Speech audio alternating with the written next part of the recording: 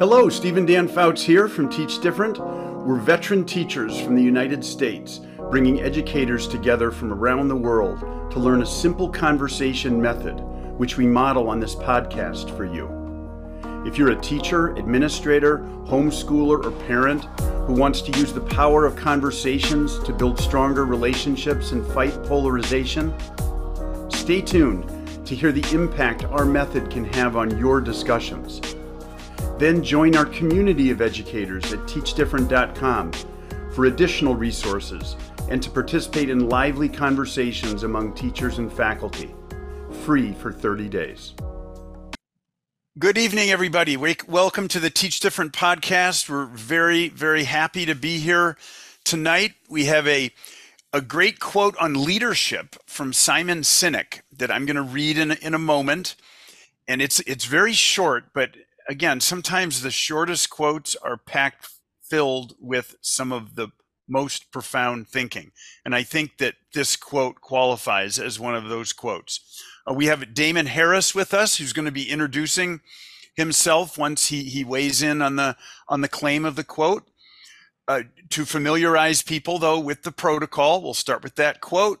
We'll get that interpretation of the quote. What is Simon Sinek saying about leadership? What's the claim, right? And any personal stories we can tell is always good. We're modeling what we do in the classroom with students. When you post these quotes in front of students, you want them telling stories and how it is true for them and their own experiences. So that's what we do at the beginning here. Then we move into the counterclaim and we push against the claim, what the author is saying. And that's where our critical thinking kicks in. Again, any stories we have and experiences that substantiate the counterclaim are always welcomed as well. There's the tension in the conversation. There's where we try to create a situation where there's a little bit of confusion in a good way, where we have to resolve our thinking and take a position and back it up with evidence. That's what we're about here with this protocol. Then at the end, we'll share any question that we have that arose organically through the conversation and say our goodbyes. And we want everybody who listens to this to try this with their students. Bring it to the classroom. That's the kind of the final step. But first, the adults model it. So here we go. Simon Sinek, leadership. Leadership is a choice. It is not a rank. Leadership is a choice. It is not a rank. Damon, welcome to the Teach Different podcast. It's great to see you. Introduce yourself and what do you think? Thank you, gentlemen. It's great to be here. I appreciate you. And I am the co-director of the Building Our Network of Diversity Project, also called the BOND Project. We're a nonprofit organization that supports efforts to recruit, retain, develop, and empower male educators of color around the country. I've been a teacher, a principal, a district coach in public schools in Maryland, and I'm also an adjunct professor at University of Maryland in College Park and the McDaniel College in Maryland, where I teach courses related to effective teaching methods and conducting research and anti-racist education. I'm excited to be here, and this is a great topic for me, or a great quote for me. And I think I heard Sinek say this during one of his TED Talks, and my interpretation of the statement is that he's saying there's a difference between having authority, right, being in charge, being that positional leader, and actually being a leader who moves folks toward a vision. Right? He's saying that leadership is based on a series of choices in any organization that we'd have. And what I remember him saying in that podcast is something around how leaders put the rest of the team first, the rest of the organization first, and particularly the people instead of non-people types of considerations. For example, like he uses that leaders eat last sort of phenomenon, where in the TED Talk, he chastised some corporate leaders for laying off workers in order to improve that bottom line. And I think is really current right now with recently Robinhood, the online brokerage, announcing that they are going to lay off 23% of their workforce. And so like his view is leaders don't do that. They figure out a different way. he talked in that same example about how one leader started having people do furloughs rather than layoffs, because that's a way for them to say, as the CEO said, it's better that all of us suffer a little so that none of us has to suffer a lot. Right. I think that's the work that he's been talking about. And it's not a rank. I'm going to take the second part of it and build off what you said, Damon. It's like leadership is a choice. It's not a rank. So a rank is more like what you look like on paper, right? What your official title is, what your job description is, or where you sit in a larger system or a structure where you're someone's quote unquote boss. All right. That's not a leader. A leader is something, I mean, as you're saying, you just made the word come alive from this guy. And when I look at this quote, I see that word choice, like leadership is a choice. And I'm interested in knowing, Dan or Damon, like, what's he trying to say with using a word like choice? What's he getting at with that? I'm trying to understand that part of the quote. I think that by using the word choice, what he's doing is suggesting that leadership is about ethics and morality and the decisions we make that reveal our character and our values. And in doing that, when we do that, when we make moral choices, they have consequences for people. You mentioned those examples with the decision to lay off workers. I mean, that's a choice. You could think of it as an ethical choice. We might think of it as a bottom line monetary choice, but it's also an ethical choice. And I think that's what he's getting at there. Because it deals with people. Right. The bottom line choice, that's like money. You're not thinking of the people. So what do you think, Damon? Are we getting there? Yeah, I'm with you. I'm with you both. And I also think about how different people label different types of leadership. So what Sinek is saying is that there's a difference between positional leadership, positional authority, and actually moving people toward a vision. Some folks might also call that the difference between transactional leadership, where you say you do something because I told you to and I'm in charge, and that transformational leadership, where you motivate and inspire people to say, this is our collective vision, and this is how we are moving together in a collaborative fashion. Earlier today, I was talking to a group of folks about teacher retention.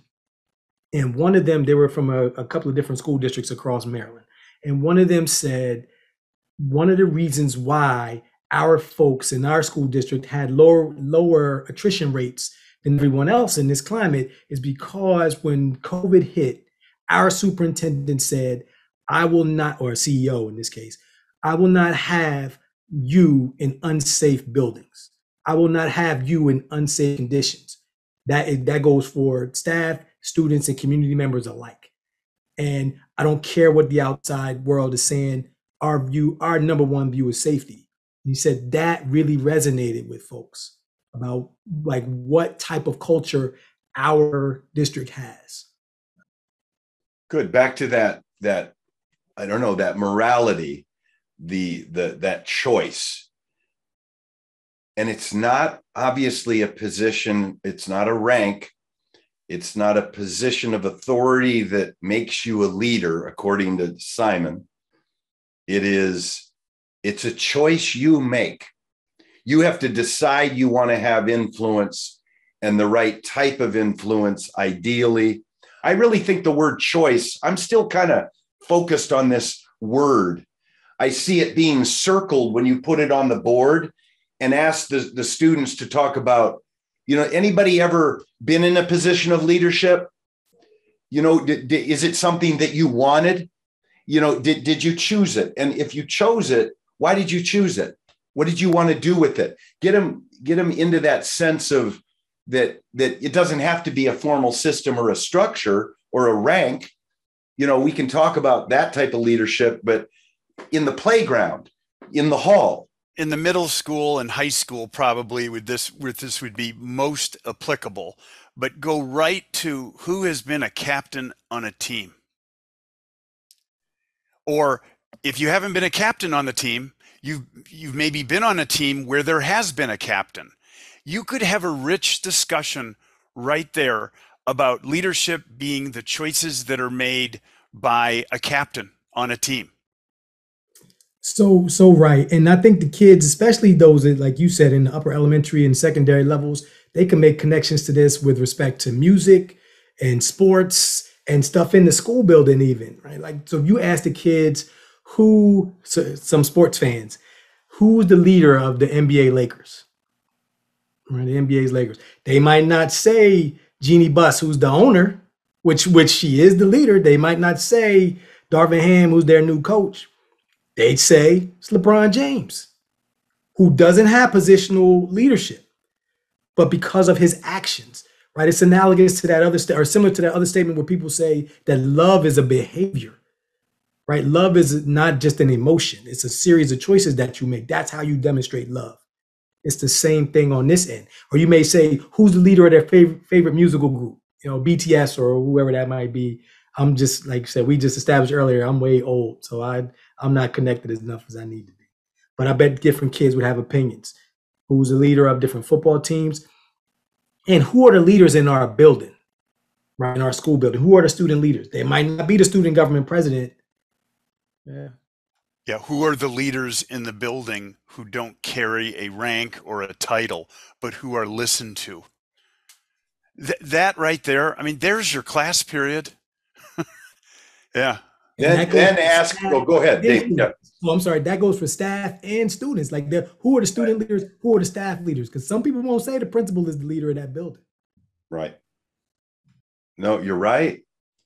And then you can go deep in there and ask for people's experiences with good leaders, with bad leaders, and how did they react in situations where they had someone with positional authority who they didn't really respect as a leader.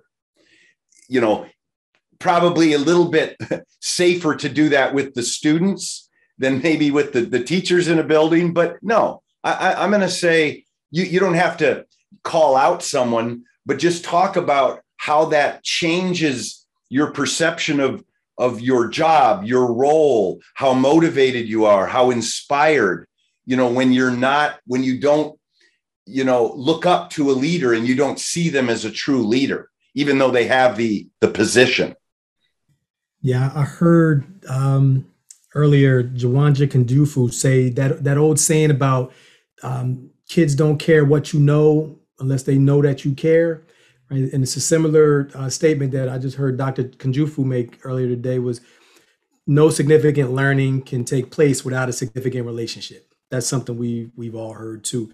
And that's that piece, right? No significant growth toward the vision can happen unless the leader has relationships that move the followers. And those are choices. That doesn't come with your job description. You have to act on that stuff. Yeah, and I would say too, like, it's probably a choice on the other end as well. Maybe this is, I doubt this is what Simon Sinek was getting at, but the followers have to choose to follow a leader also. So there's a sense of choice involved there too. The consensus, that's the most powerful leader that has followers that want to be led. Right? Dan, what were you going to say? By choice, I was just building on what Damon was saying. That's an interesting way of looking at it, because following is a choice, is a moral choice, as much as leading is a moral choice. And the great leaders are the ones, as you suggest, Steve, where they are able to marshal this group of followers who have bought into their vision, and the leader is acting in ways that are ethically good, and that's a good marriage there. When you have followers following a very ethically good leader, that's your ideal. Well, the question is, where do we want to go with the counterclaim? Because let's make a turn here and come at a different angle on this. You know, Damon, we say disagree with Simon Sinek, just as a quick way to do it when we're talking to kids, to get them to understand what the purpose of this is. But when you say that, you want to believe it. It's not just disagreeing. You come up with something you believe that shows another way of looking at leadership that maybe calls into question, you know, his approach to it. So, Damon, if you got something in your mind, we'll let you kick it off, or it just doesn't matter really. I got something I'm working up, and Dan, you hop in as well. At first thought, when I thought about the counterclaim to this, I definitely realized that there are cultural undercurrents to what I was thinking, because my first thought was that in schools, for example, some families come from cultures that require people to respect positional authority at all costs. So I have some staff members, some families in my community, my school community, that will never call me by my first name. Right? They don't want to be involved in decision making. They just want to make sure that they are being respected and supported, and that their children are being loved. So for some of them, these types of bureaucracies that schools might be, they work more efficiently when someone says, this is our vision and this is how we're getting here, and we don't have the time to build consensus. Get on the bus or get off, because this is where we're going. And sometimes that can seem pretty efficient. I like that. Yeah. No, keep going, Damon. Oh, and I was just thinking about that cultural piece, because sometimes I think about like being an outsider in the group, and because everywhere I go, no matter my race, color, background, if I'm coming to a new school, a new situation where I may need to lead, I'm an outsider. And sometimes I think from an outsider, that's how those things can seem cut and dry. There's a principal, he's in the lead, that's stable, we're safe, right? And there are other ways we can look at that across our society. But I think sometimes there's some safety and security and stability in saying that's our leader and we're following. Safety, security, and stability. I think that some people's mentality is exactly that. And that's what you have to provide sometimes for people. The example that popped into my head for the counterclaim is that with a teacher, for instance, is a teacher owed some level of respect just by being the teacher, having that rank? As an adult, older than these kids in the room, does that give them anything? And I think you could make a good argument that there is kind of a baseline respect that you should have for someone who's trying to run a class, who's trying to prevent misbehavior and is contributing to a learning environment. That's dignity and respect to confer upon someone because they are that teacher in the room. So in that sense, it's not necessary that teacher walks in day one, hasn't made any choices yet, but maybe it should be afforded some authority and respect. That's the example. If I use this one in class, that's the example I would focus on. I'd ask the kids, do you think that I'm owed any respect just by virtue of the fact that I'm a teacher in this room? See what they say about that. You know, some will be very quiet. You might not want to, say anything, but anyway, that's where I would go with the counterclaim.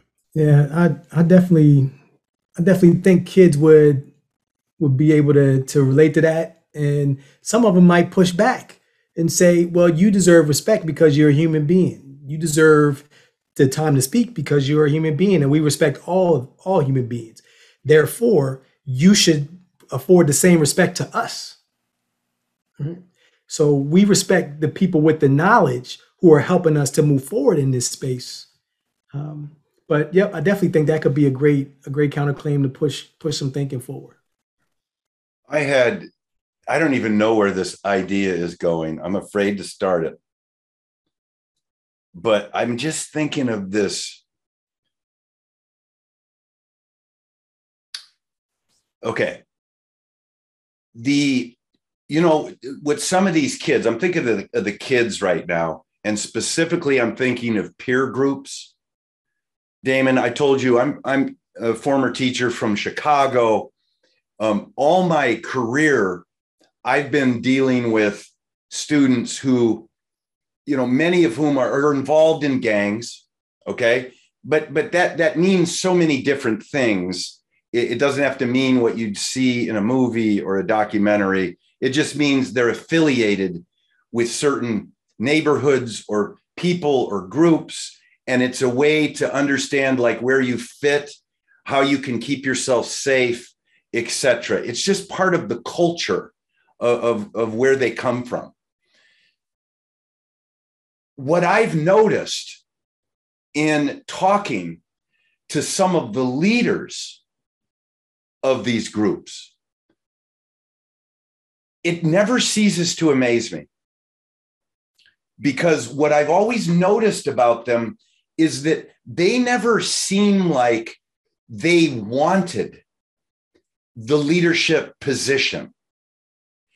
They talk about kind of having things being determined for them or chosen for them.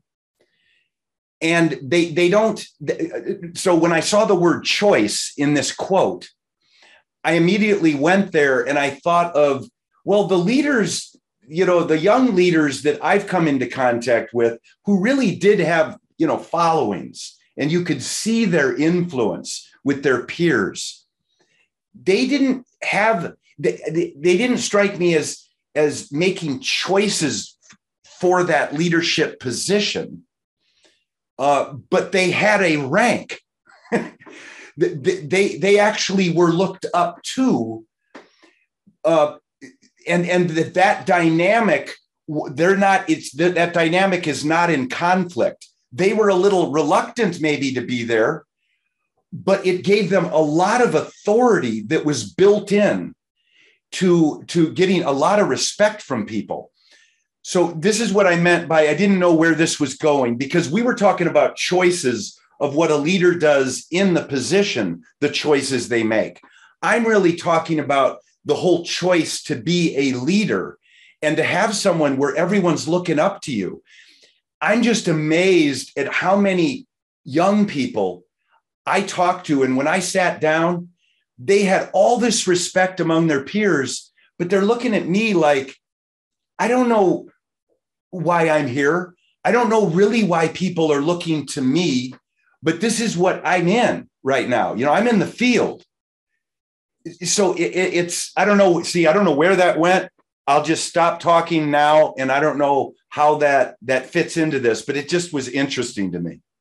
I'm with you, man. That makes me think about something I read, a couple of years ago about the alpha wolf and the underdog. I can't remember what book that was in, but the author talked about how people think that alpha wolf or that alpha male is someone who is the strongest, the most aggressive, and that's the person that everybody follows. And they did that the study was on wolves, but the wolves were in captivity. So they weren't the wolves in the wild. And the wolves in the wild, like they looked at which wolf is the best person to keep, or the best wolf in this case, to keep the group safe, to keep the group fed, to move the group in the right direction. Doesn't necessarily mean the one that's going around beating up everybody. And that's similar to that's what resonated with me as you were talking about the young men, is people look up to them because they are making decisions within the context of the choices that they have, but they are making decisions for the betterment of the group. And it's what Dan was saying earlier about that ethical, that moral line. that is a relative sort of measure, because ethics, like one person's morally right thing is someone else's incredibly disrespectful thing to do. And these kids might be doing the same thing, following somebody within the context of our choices, who's the best person to emulate to keep moving forward, right? Up in that social hierarchy. Keep them safe. That's really interesting. Yeah. Yeah. Dan, do you have anything to add to that? Did that make any sense? Yeah, I think it made sense as I'm understanding it, that sometimes it's not people making conscious choices. It's people having leadership qualities and finding themselves in positions of having influence over other people. And so it becomes a rank almost through evolution that they are the head dog. And it's not through their sequence of moral choices, it's just by virtue of their natural personalities. I think that's how I am understanding what you guys are saying. You actually said it better than I did. That rarely happens. Well, thanks. Yeah.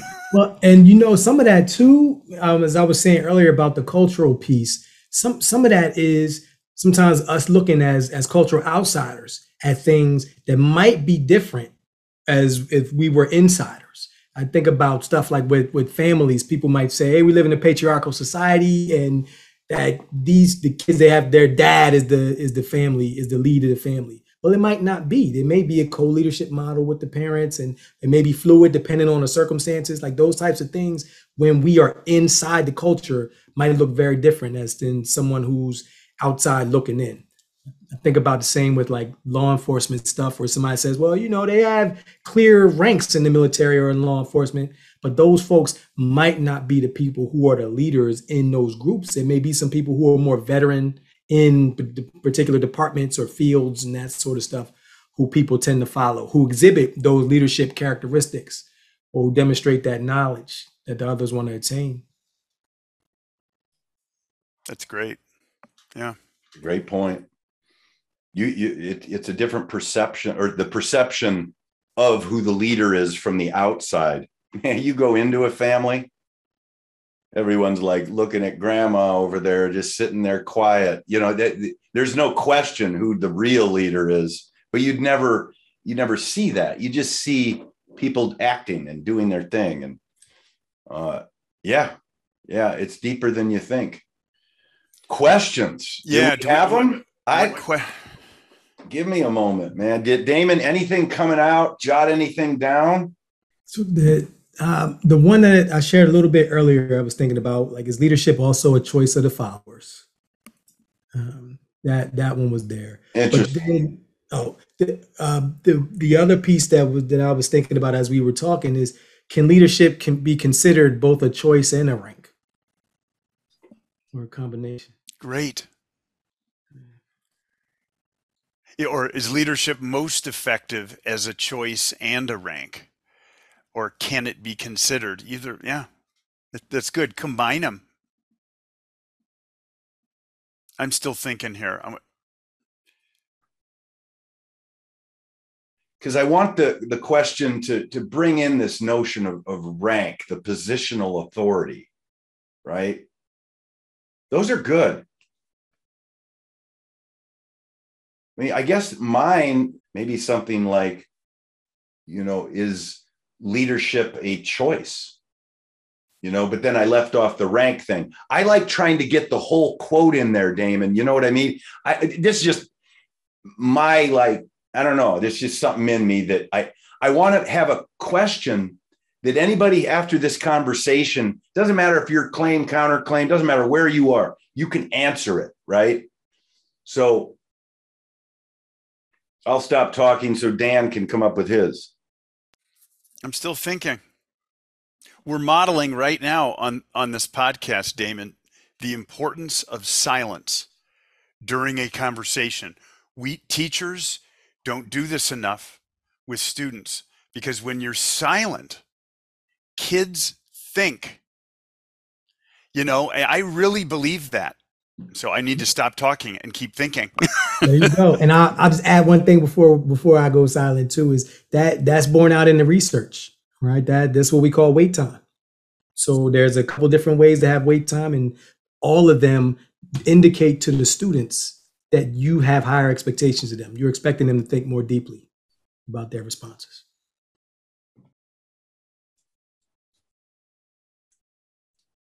We got two though, Damon. You stepped up. Appreciate. Maybe like, is leadership most effective through our choices or through our rank and authority? Maybe like, where is it most effective? Or And I'd add in that or a combination of both. Situational. Yeah. this is good. This is good. Because if you think about like the students, they may make the connection between make the connection to the schools that they're in. If that principal is also a great leader through choice, by the choices that person makes, then that whole school moves. Versus if a student is a great leader by choice. Yeah. Well, good. We gave some good. You got something, Steve? I do. And, look, I just kind of stepped outside of the quote a little bit, and I'm coming at this one because I think this would reveal a lot from a student. What makes someone a great leader to you? Isn't that going to reveal, whether or not they have to believe in the leader? They'll say, oh, well, if they're decisive, if they, I don't know. I'm just throwing it out. I think kids would have a lot to say about that. Yeah, that would bring in more than just choice and rank. It would bring in a lot of other factors. But maybe that is the overarching essential question here that Simon Sinek is trying to put his spin on. But that's the bigger question. What does it mean to be a good leader, a great leader? Well, what makes someone a great leader? Yep. And I like that idea of having kids think deeply about the characteristics that inspire them, right? As well as the things they do to inspire and support other folks. Exactly. Yeah. Well, great. There we go. We spend some good thinking time. I really believe those silent moments and that good thinking, that's where we become smarter, more thoughtful. We don't have to rush into answers all the time. Getting that good question is a intellectually vigorous and rigorous activity that is important to help the kids, refine, I guess. Well, one more quick addition to that, or addendum to that, is also as helpful for students who are English learners, right? Because the students are listening to us in English, translating it back in their head to their home language, saying their response in their home language, translating it back into English, and then giving it to us. Like that takes longer than 3-5 seconds, right? We need some time. I forgot to tell you that, Dan. Like Damon, you're the diversity of your student population. I was just amazed when you were sharing that. And I'm glad you brought in the language piece. And we like talking about this with the importance of quotes. And why do you pick quotes that are between 7 and 18 words? A big reason is because of that language barrier. Whether it's an English language learner or someone who struggles academically, if you focus on just simple sentences, a couple of them that are deep, you give them time to process, and thinking then everybody's in, everybody's accessing it. So yes, thank you for reminding me. Fantastic. We came to some good questions at the end here. Damon, you were a fantastic guest. I think we picked a really good quote for you here in your position and the great work that you're doing, helping teachers, retention of teachers and diversity of the teaching population. I mean, that's such important work. You are a great leader. How about that? Thanks, sir. I'll try to keep making the right choices. Well, and I tell you, we think about this quote. This is going to make us even better as leaders. You know, it's important for us to always be thinking about these big ideas and questioning what we're doing, and that's how you become better, through reflection. So, Damon, thank you so much, and we appreciate your wisdom, and thanks for coming on the Teach Different podcast. Thank you, brothers. I appreciate the time. I also want to remind folks that the Bond Project, we also have a podcast called the Bondcast. So you can find out more about it. Find Bondcast on all your platforms. And we'll make sure we put that in our description too, Damon. If you could put it in the chat actually right now, do that. And again, thank you so much. All right. Appreciate it. Thanks, everybody. We hope you're walking away feeling energized by some great ideas and have a sense of confidence that you too can master the art and science of conversations to make a lasting impact. We at Teach Different are dedicated to supporting you along that journey. Please visit teachdifferent.com to join the community of educators for additional resources and engaging discussion among fellow teachers and administrators, free for 30 days.